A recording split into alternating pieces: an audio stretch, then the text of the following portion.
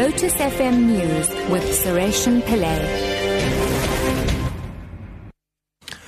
At 7 o'clock, good morning. Public Protector Thuli Madonsela is to address the media today to clarify what she calls distortions of her Nkandla report. The ANC has strongly attacked her report into what she says was 246 million rand spent on upgrades at President Jacob Zuma's Nkandla home. Madonsela found 17 months ago that the president had benefited unduly from the upgrades and should pay back some of the money spent on non-security features. Mahlatse Gallens reports. ANC MPs accused Madonsela of misleading the public with a report titled Secure in Comfort after their visit to Nkandla revealed that taxpayers paid millions for shoddy work. Madonsela is disappointed that they voted against calling her to Parliament. She now says she wants to correct a number of misconceptions that could erode public confidence in her office. Madonsela also suggests her recommendation on determining how much President Jacob Zuma must pay was misinterpreted. She says she wanted Zuma himself to make the determination with the assistance of Treasury and the Police Ministry. Police Minister Nathi Mthethwa's investigation concluded that President Jacob Zuma doesn't have to pay back a cent, and instead more money must be spent to complete the security upgrades. Transport Minister Dipo Peters has asked the Auditor General to probe alleged financial mismanagement at the passenger rail agency PRASA. Spokesperson Tiani Rekotso says the request relates to the awarding of contracts and payments to service providers. Meanwhile, the Public Protector is expected to release a report into PRASA today. Ronani Beloy reports. On Thursday, former PRASA Group CEO Lucky Montana laid fraud charges against a number of PRASA executives, including board chair Popo Molefe. Montana was fired on July the 16th. His removal came amid reports that PRASA had paid 600 million rand for 13 locomotives imported from Spain, which were apparently too high for local railways. It has since emerged that more than 17 million rand has disappeared from PRASA coffers.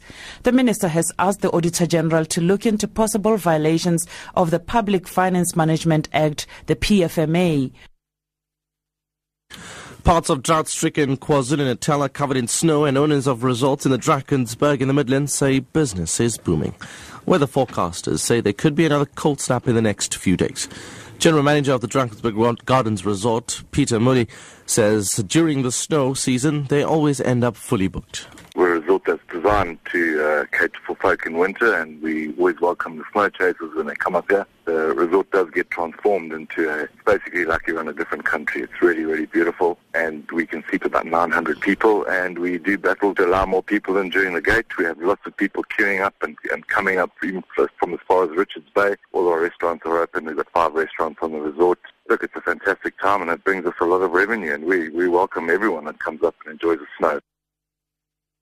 Burundi's President Pierre Nkurunziza has called for calm after the assassination of his former intelligence chief in the capital, Bujumbura, yesterday.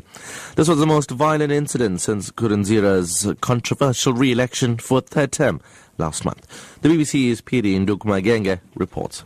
Eyewitnesses say General Adolphe Nshimirimana was killed when a rocket hit his car early in the morning at Road Junction in the neighborhood of Kamenge, northeast of the capital, Bujumbura. Sporadic gunfire continued to be heard there throughout the morning. General Nshimirimana was one of a handful of generals in President Pierre Nkurunziza's inner circle. He was active in repressing opposition protests against President Nkurunziza's decision to run for a third term in office. And finally, Zimbabwe wildlife authorities say another American killed a lion in an illegal hunt with a bow and arrow earlier this year. This comes amid an international outcry over U.S. hunter Walter Palmer, who's accused of illegally killing well-known lion Cecil outside Hwange National Park last month. The National Parks Authority says another American killed a lion in an illegal hunt in April, apparently inside Hwange. It didn't name him. Zimbabwe is seeking Palmer's extradition. Top story at 7 o'clock. Public Protector Thuli Madonsela is to address the media today to clarify what she calls distortions of her Nkandla report. I'm Sureshan Pillay, back at 7:30.